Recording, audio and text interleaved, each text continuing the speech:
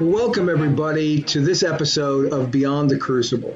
I'm Gary Schneeberger, the co-host of the podcast and the communications director for Crucible Leadership.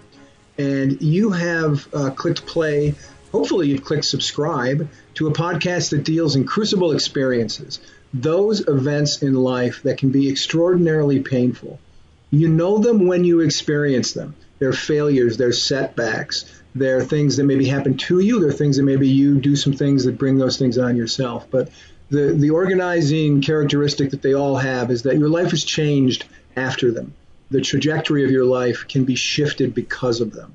And we talk about these experiences on Beyond the Crucible, not so that we can feel sorry for ourselves or wallow in them, but so that we can learn from them, so we can apply the lessons of them to live a life of significance, to point ourselves on a path to a life of significance. And the host of the show and the architect, the creator of Crucible Leadership, the man who authored this idea of going from crucible to a life of significance is here with me now, and it's Warwick Fairfax. Warwick, welcome. Great to be here, Gary, and very much looking forward to this. Yes, this one is going to be a special one, listeners, because, and I will admit, I have a flair for the dramatic. So, and I'm also an old newspaper guy, so I love the idea of breaking news. I love being the first one to report news to you. So we have some news that we're going to break here on Beyond the Crucible today about Warwick and about Crucible Leadership that is extraordinarily exciting. It's both good news for Crucible Leadership and good news for Warwick. And Warwick, with that build-up, with that setup, tell the listeners just what the news is that we're breaking today. Absolutely, Gary. Well, Crucible Leadership and I have a book publishing deal with Morgan James Publishing, which I am super excited about. It's been a long journey, but this is a huge milestone for me and for Crucible Leadership. Yeah, I mean, let's stop here and make sure the listener heard that. There is a book now coming, authored by Warwick, about Crucible Leadership, and we'll talk here in detail about just what that book's going to contain, because I'll let you in on a secret. I've read the manuscript, and it's good stuff. And when that comes out next year, you will, listener, really understand some aspects of both Warwick's story and Crucible Leadership that haven't quite been elucidated in the way that they'll be elucidated in the book. And I want to say one more thing before I turn it back over to Warwick and we start talking about the book. But he mentioned that the publisher that he signed with for this book is Morgan James Publishing. And I just want to read what their corporate motto is so that you have an idea of the kind of book this will be, the kind of story this will tell, the kind of hope I think this will engender for you who read it. This is Morgan James's corporate promise, their corporate slogan: to educate, encourage, inspire, and entertain. And having read Warwick's book, I can tell you it does all four of those things. So, Warwick, how did this all begin? What made you decide to write a book in the first place? Well, the funny thing, Gary, is for many years, writing a book about my story is the last thing that I wanted to do. I had no interest in writing a book. So you might ask, well, why is that? So as listeners would know, I grew up in a 150-year-old family business started by my great-great-grandfather, John Fairfax. It grew to be this huge company with newspapers, TV stations, newsprint mills, magazines. It had thousands of employees. And so it was a lot of pressure, a lot of expectations on me. I prepared my whole life to go into it. I certainly seen by my parents as sort of the next generation. So I went to Oxford like my dad and some other relatives, worked on Wall Street, got an MBA at Harvard Business School. And in kind of early 87, my dad died. He was in his late 80s. There was turmoil within the company, some, I guess, different vision. The company wasn't being well run, at least as far as I and my parents thought. So I launched this $2.25 billion takeover. That is, listener, as I like to say to Warwick, that is billion with a B. Absolutely. That is billion with a B. I'm afraid so. And so, right from the beginning, things went wrong. Other family members sold out. There was the October 87 stock market crash. And within 3 years, the company went under. Australia suffered a big recession in late 1990. And so my dream of restoring the company, the ideals of the founder and have it being well run was ended. And so kind of the question some people would ask over the years, well, Warwick, why don't you write your story? The story of what at the time was one of the biggest takeovers in Australian corporate history, of an organization that had the Australian equivalent of the New York Times, Washington Post, Wall Street Journal, iconic names, iconic mastheads. And that was the last thing I wanted to do because it was so painful. I mean, I am a person of faith, so in my naivety felt like maybe this is something that, God wanted to resurrect in the image of the founder, who was also a person of great faith, which was a bit naive at the time and simplistic. And it was just, it caused friction with other family members. I didn't do it, at least consciously, against other family members, even though there was friction between some and my dad over the decades. But it was so painful that it's like, why would I want to write a book about something that was so painful? And the other thing is when you mostly write these sort of books, it's a tell-all book in which you're meant to diss and basically say, well, look at these other family members and look what they did to my dad and they're this and they're that and name names. And, the last thing I want to do is cause more pain within my family and books that say basically I was right, they were wrong, whining books, or as we say in Australia, whinging, which is almost worse than whining. It's just typically boring, untrue, and self-serving. And so it's like it was painful, and B, writing a tell-all book that caused more pain. I mean, that's just not what I'm about. So I, forget it. I wanted to move on with my life, not relive something that was so painful. Right. And that does sound, in one sense, like it would be an easy decision for you to make. I don't want to write this book because it's going to be painful, and I'm not going to throw people under the bus, and I'm not going to blame other people for things that I, some missteps that I took.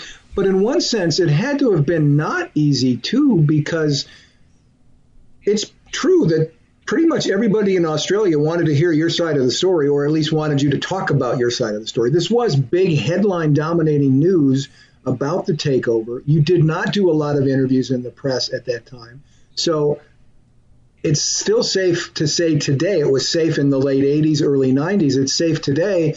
Your side of the story is not really known in Australia. Is that fair? Absolutely. Yeah, it was not known. And it's funny, growing up in a media business, you'd think I'd be a bit more open to talking to the media. But, even at the time during the takeover years, those 3 years, I gave no interviews, which, in hindsight was obviously a very significant, if not colossal mistake. And not talking to the media, whatever you may think of them, is really the right strategy. Figure out how to handle it well. And obviously, Gary, you've had a lot of experience in media. Right. Not talking is they'll just write whatever they want to write. So I remember there was a equivalent of a New York Times Sunday magazine in a competitive newspaper. And the headline in the Sunday magazine, I guess it was Saturday, but that was kind of when the big paper came out. The headline was Warwick Fairfax, the man behind the mask. Right. And all these people would try and guess at who Warwick Fairfax was. Some people that they interviewed saying, Warwick's the most secretive, enigmatic person I've ever known. I don't know what he's thinking. Well, it's because I didn't really talk about it, Right. So, yeah. So I never really gave interviews. I've given a couple in more recent years, but I really have not got into any level of detail about why I did the takeover and what I was thinking. I've just been very, very, extremely careful, even when I've talked to the media. Right. And that's a great setup, Warwick, for what this book, which is going to be called, we believe, Crucible Leadership, same as the brand, same as your life practice is called. But this is a good point to sort of pivot on that question of, yeah, it's been more than 30 years. People have not heard your side of the story. You didn't want to write the book that people wanted you to write, yet you've now written a book and it's going to be published. What changed? What changed in your vision for what the book could be, and what was the impetus for that change from that switch going from, I don't want to write a book to, maybe I'll write a book? It's an interesting question. Really, the answer is in 2008, the pastor of the church we go to in Maryland, it's a largest non-denominational church, and my pastor was giving a message on the life of David.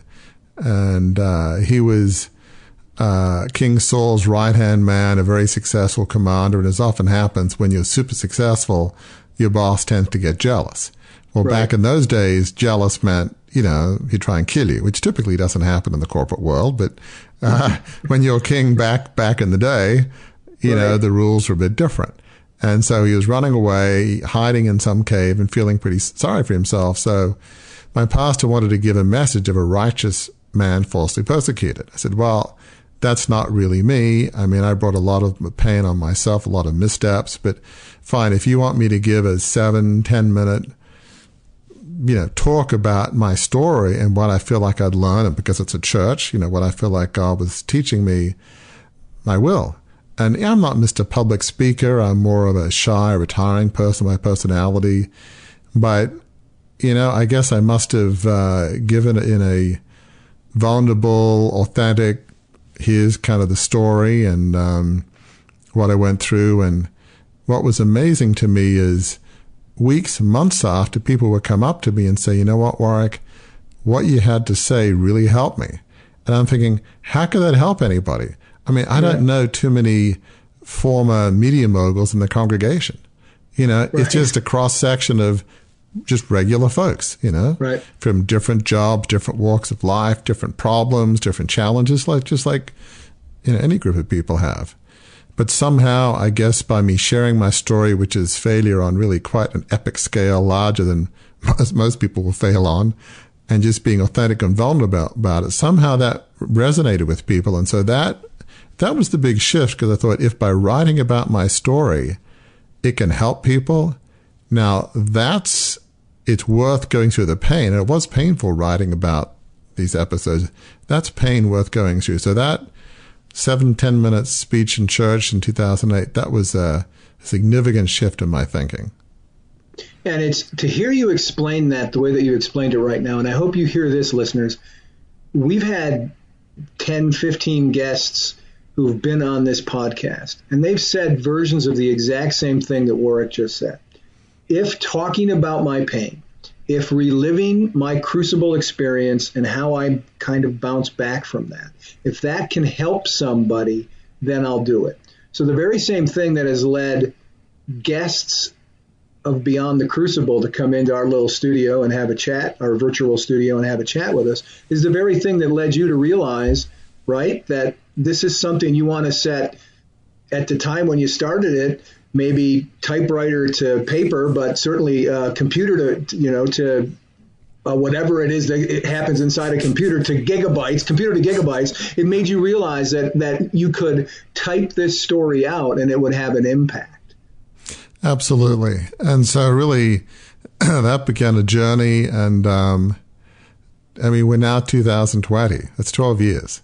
That's a long time. And, it took a long time, and there were some reasons for that, but certainly one significant reason, and we'll get into this more in a bit, but the core of the book is really my story.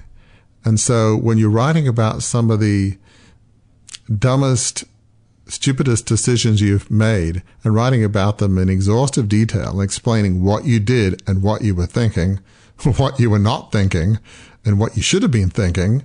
Right. I mean, I couldn't write for more than maybe a couple hours a day max, and then I needed a breather to recover from the experience and to get my equilibrium back before I went into the lion's den again. So that was certainly one significant reason why it took so long, but I was committed to doing it because I felt like by talking about this, it could help people. Right. And so that's one part of the book. Unpack a little bit about, because one of the things that's fascinating to me about the book is that there's a little bit of personal memoir in it about your story, as you've talked about, but there's far more than that in there as well. There are other perspectives that you bring to the table.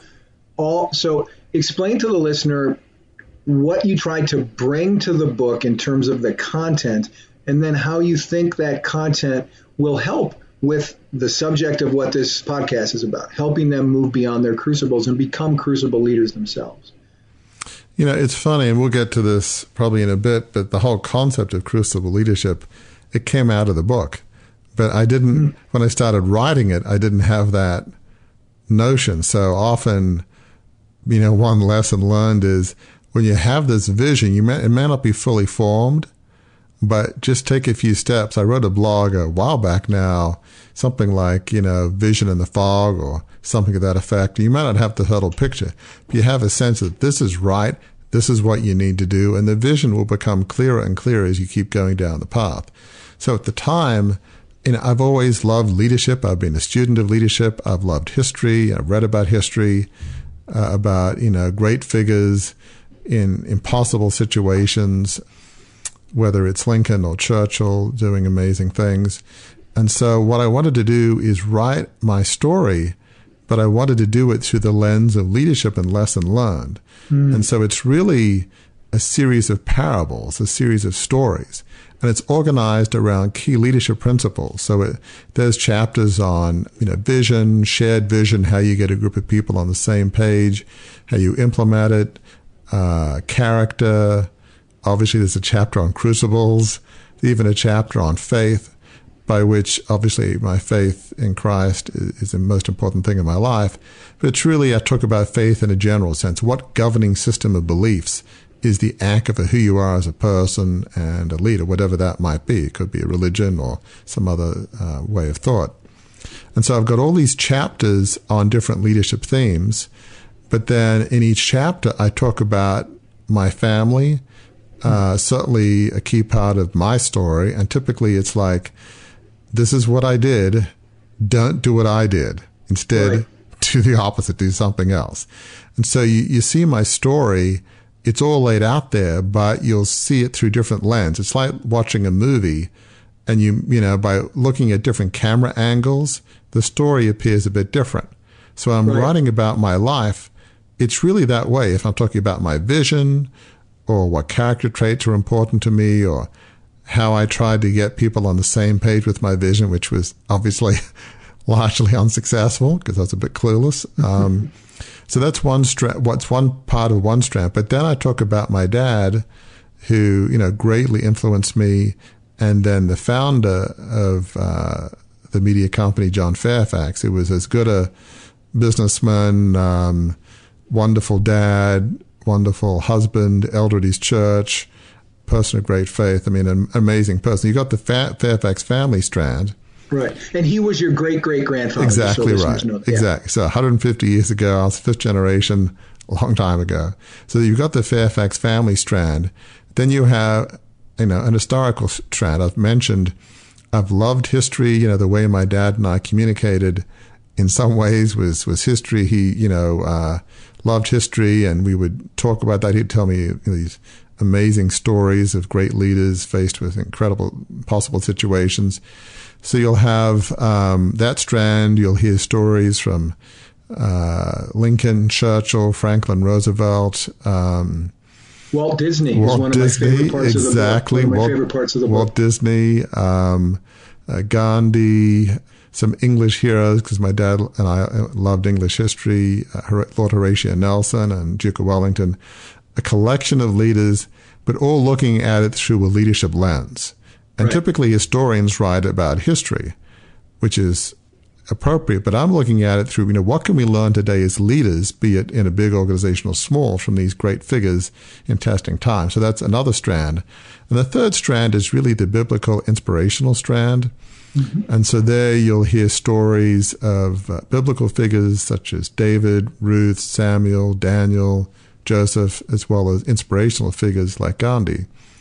And Jesus. I mean, and Jesus, absolutely. And Jesus. His leadership abilities. Yeah, and people think about, like, you know, how can we lead with the character of Jesus? But Jesus has something to teach us about organizational principles and how the faith was able to grow over the first few hundred years to a remarkable degree. What were some of those key leadership characteristics? So with the biblical inspirational strand, it doesn't really matter whether you believe in the Bible or not. These are historical figures, and what can we learn from them? So it's really when I think of those three strands, you got the Fairfax family strand, the historical strand, the biblical inspirational strand. The book is largely a collection of stories and parables, because I often think the best way to learn is through stories. And that's really what this is, a collection of stories all around leadership. I'm going to steal, here's the first preview of what's in the book, listener. I'm going to read a paragraph from the introduction to the book to sort of summarize what Warwick just talked about what the book is and isn't. What it isn't is, as Warwick has intimated, it's not, here are the 7 tips of all the things I did right that you should follow, and then you'll be perfect and successful like me. It's not that kind of book. It's not a 7 tips book. It's a book of stories, as he said. But this is what he wrote. This is what Warwick wrote in the introduction to the book. Crucible leadership isn't a one-size-fits-all formula, but an extremely personal journey. So don't expect a how-to manual, because that's not my approach. Instead, I leverage the learning power of story and insightful questions to help leaders transform past trials and hard-won insights into a new, exciting, enriching, and uncompromised present and future. That's pretty inspiring. That makes me want to go grab the book right now. Yeah, I mean, to me, as I think about what's different about this book is, a lot of people write, 10 steps to losing weight in 2 weeks, or the 5 ways to be, get into the C-suite and be CEO, and, here's a 5-year plan. And I mean, that's definitely an approach, but I often think life is not simple. I mean, it took me years to get over my Crucible experience, which you've talked about in other podcasts and blogs and what have you. And life is rarely linear, 3 steps forward, maybe 2 steps back. And so I think it's often better to talk in stories and principles, and then the reader can apply them to their life. Okay, so how does that apply to me? And I might be going at a different pace than others. And so the other thing that's really different is many leadership books talk about, I was a successful CEO, learn from me. Or I've interviewed the top 10 CEOs in the last 10 years. What can we learn from them? And that can be useful. Learning from people who've succeeded, that can be helpful. But this is more looking at it from another perspective, which is, I made some incredibly stupid mistakes. Okay, I was young, but they were stupid nonetheless. What can we learn from those stupid mistakes, as well as leaders from history and from my family? And so very few people write books about, I was an idiot, read this book and, don't make the mistakes I did. That's just not a popular genre for maybe somewhat obvious reasons. Who wants to write that book? I didn't. But the only reason I did, was because if it's going to help people, and it's like maybe what helps me a bit is just my faith, and my perspective is, because I believe God loves me unconditionally, I'm okay with telling people I was an idiot and made some colossally bad mistakes with significant consequences, both monetarily and my family. I mean, I'm certainly very comfortable now. I don't have, as much money as I could have. Money isn't really that important to me, but still reliving all this and telling the world about how stupid you are. The fact that, my faith is a definite help there, but still I'm human. It's difficult, but that's just not a normal genre. Look at me, I was stupid, read my book. It's just people don't write those books. Right. Again, having read the manuscript, I'll say you're a little self-deprecating when you say, I was stupid. You made mistakes, as you've acknowledged on every episode of Beyond the Crucible, but you also learned some things. You also learned and applied some things about transparency, about character, about, helping others, living life on purpose, and having that purpose be motivated by helping other people. And that's been who we've tried to bring in as guests for Beyond the Crucible because of your example. So you're a little bit hard on yourself, I think, when you say, when you want to end your description of your story as I was stupid, follow me. No, it was I made a mistake. I learned from those mistakes. You learned when you gave that speech to your church that people were moved by that. And I think you found that since we've started the podcast, with people writing to you, emailing you and saying, wow, what you're talking about's really helped me. That's your hope for this book, as well, right? Absolutely. And I mean, that is a fair point. That is well said. I mean, really, Crucible Leadership and the podcast Beyond the Crucible, it really grew out of the book, because as I realized, I grew up with about as much money and power as you could have. We were old money, getting all the exclusive clubs and all, very, very well respected in the community and the country. But I realized money, power, status, it doesn't make you happy. It's really significance.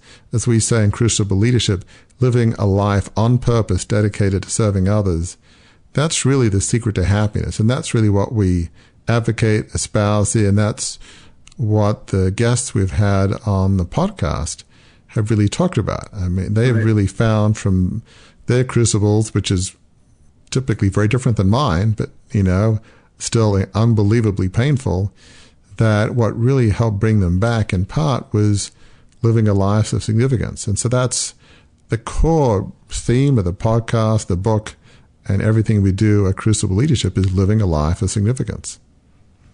One of the things, if you're listening to this podcast, an audio-only listener, you're not seeing Warwick as he's talking. I am, because we're recording this for YouTube. And I just got to tell you, Warwick, it's really fun for me to see the joy in your face as you talk about this experience, as you talk about this quest that you've been on in some sense for 12 years since you started writing the book, but even going back further, more than 30 years since the takeover bid. And I can see in the way that you talk about it that you're pleased, again, not because you're getting a book published so much as you're getting a book published that you believe will help people with the same kinds of emotions that you went through when you had your Crucible experience.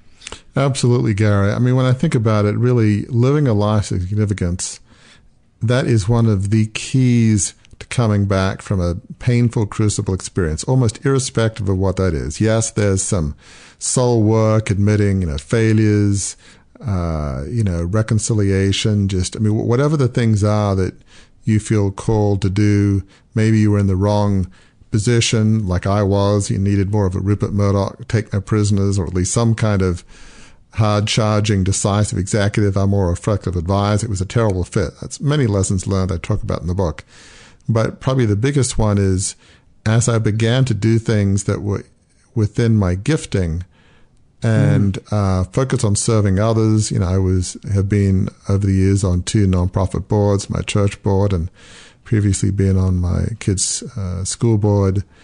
And now with Crucible Leadership, I've done a lot of executive coaching with my blogs, writing, podcasts, all these things and different endeavors in which I'm endeavoring to help other people. As that's happened, healing has happened bit by bit, layer by layer. Yeah, there's always a scar. In your bad moments, you always remember and says, oh my gosh, why did I do that? But living a life of significance, it's almost the, I hate to use buzzwords, but like the secret sauce, the magic potion, if you will. I mean, it doesn't solve everything. It doesn't happen overnight, but it's in terms of making significant strides to getting over a really painful crucible experience. Finding your life of significance is one of the key ways to moving forward and having a fulfilling, even joyful life. We just had, as we're recording this, we released a new episode of the podcast that's available to all of you listeners with Kathleen Merkel. And one of the things that stuck out that Kathleen said in our interview with her was that, you can be 80 or 90 and it's not too late to live your life in the most contented way that you can. That's her way of saying to live a life of significance. It's never too late to begin that process of pointing your compass toward a life of significance and walking that out. And I think we've discovered that throughout what we've done so far, what we're going to continue to do on Beyond the Crucible. But that's the message of those stories that you talk about in your book, Beyond the Crucible. It's the story of your great-great-grandfather, John Fairfax. It's the story of your father, Sir Warwick Fairfax. It's your story. It's the story of those historical and religious and inspirational figures you talk about. It's never too late to turn what the world views as a failure, what maybe even you view as a failure. It's never too late to turn that around, learn the lessons, and point yourself towards significance. And that is so true, because it's easy to say, well, I've been thinking about writing a book since 2008. I could have started earlier, but obviously I didn't because it was all too painful. And, it's 30 years since the company went under. It left family control. It still exists as an entity, but, it's more than 30 years since they did the takeover. That's a long time, but yet this is a dream come true to get a publishing deal with a company as well-respected and prestigious as Morgan James Publishing. But, yeah, it is never too late. It doesn't matter what age you are.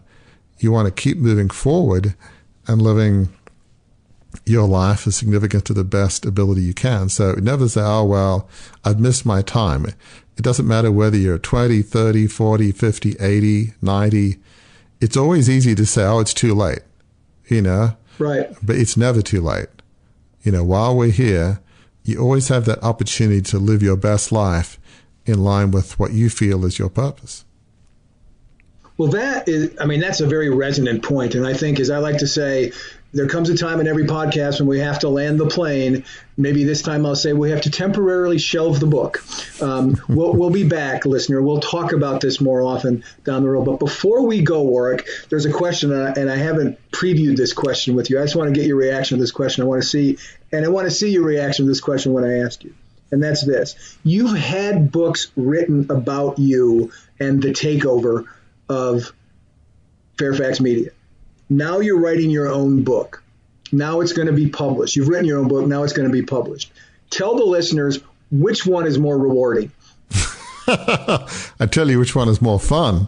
It is not fun, reading books about you. My least favorite book was written in the early 90s called The Man Who Couldn't Wait. And the idea was, if I'd only waited, I would have inherited enough shares to be in control of the company and one day. And obviously, because there's a grain of truth in that, that's particularly painful. But yeah, reality is, who knows? But certainly, and my book isn't, look, so here's my story, because I'm somewhat unsparing.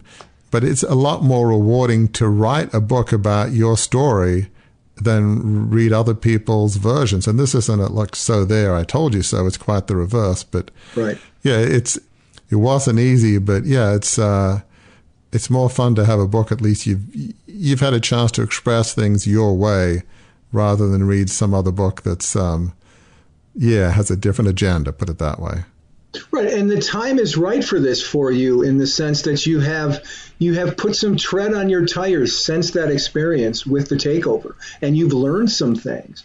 And I think, is it fair to say that had this book been published even 5 years ago, perhaps that was premature for what you understand now about how to bounce back from Crucible experiences? Is that fair, that this is the time, this is the best time for this? Yeah, as a person of faith, I always believe that things happen when they're meant to happen. You try your best to move things forward and all that, but yeah, I think this is the time. Certainly in the 90s, I was too shell-shocked. I couldn't have written a book, even begun to write a book. I didn't really have enough perspective. 2008, by then, life had started turning around for me, and I had more perspective. But yeah, now's the time. Certainly a couple of decades ago, it wouldn't have been. I couldn't have written it. I would not have been at all ready to share my story. It was just, there were years in which it's like, gosh, if I write the story, what will people think? Will I hurt people's feelings? What about this? What about that? It's almost hard for me to remember all of the things I was so fearful of, right. Even back in the 2000s, around the time I was thinking of writing the book. So, now is the time. All right. At that, we will close the book for now. For sure, listener, we will continue to talk about this publishing journey that Warwick's on now that he's got a contract for it, now that there's a publisher that we're working with very closely. He's working with very closely. Morgan James Publishing. This will be out next year. As soon as we know when that's going to be, we'll keep you updated. We'll make sure you know. So until that time comes that we're together again on Crucible, on Beyond the Crucible, to talk about Crucible Leadership. And the book is called, by the way, Crucible Leadership, Embrace Your Trials to Lead a Life of Significance. That's the working title right now. So we're still kind of early in the process, but we'll keep you updated as we go along, things about the book. If you have any questions about the book, visit us at crucibleleadership.com. There's a contact form on there. You can email us, and we'll pass those along to Warwick so that he can answer any questions you might have about the book and his experience or about Crucible Leadership. If you enjoyed what you've heard on this podcast, if you're excited about the book and you're excited about further podcasts where we have guests or Warwick and I are just talking about aspects of Crucible Leadership, we do ask that you would subscribe to the podcast so that one, that makes sure you never miss an episode, and two, that allows us to get this kind of hope and healing that Warwick was talking about in his own experience. The same thing that he talked about to his church all those years ago, 12 years ago now. It will allow us to get these podcasts into more hands and help more people move beyond their crucible. So until the next time that we're together, do remember that crucible leaderships are painful. We don't doubt that. We know that. Warwick has talked about his here today. But they do not have to be the end of your story. In fact, they can be, if you learn the lessons of them, you apply those lessons, and you move forward with purpose, they can be the best part of your story, a new chapter, the best new chapter, because it leads at the end of the journey to a life of significance.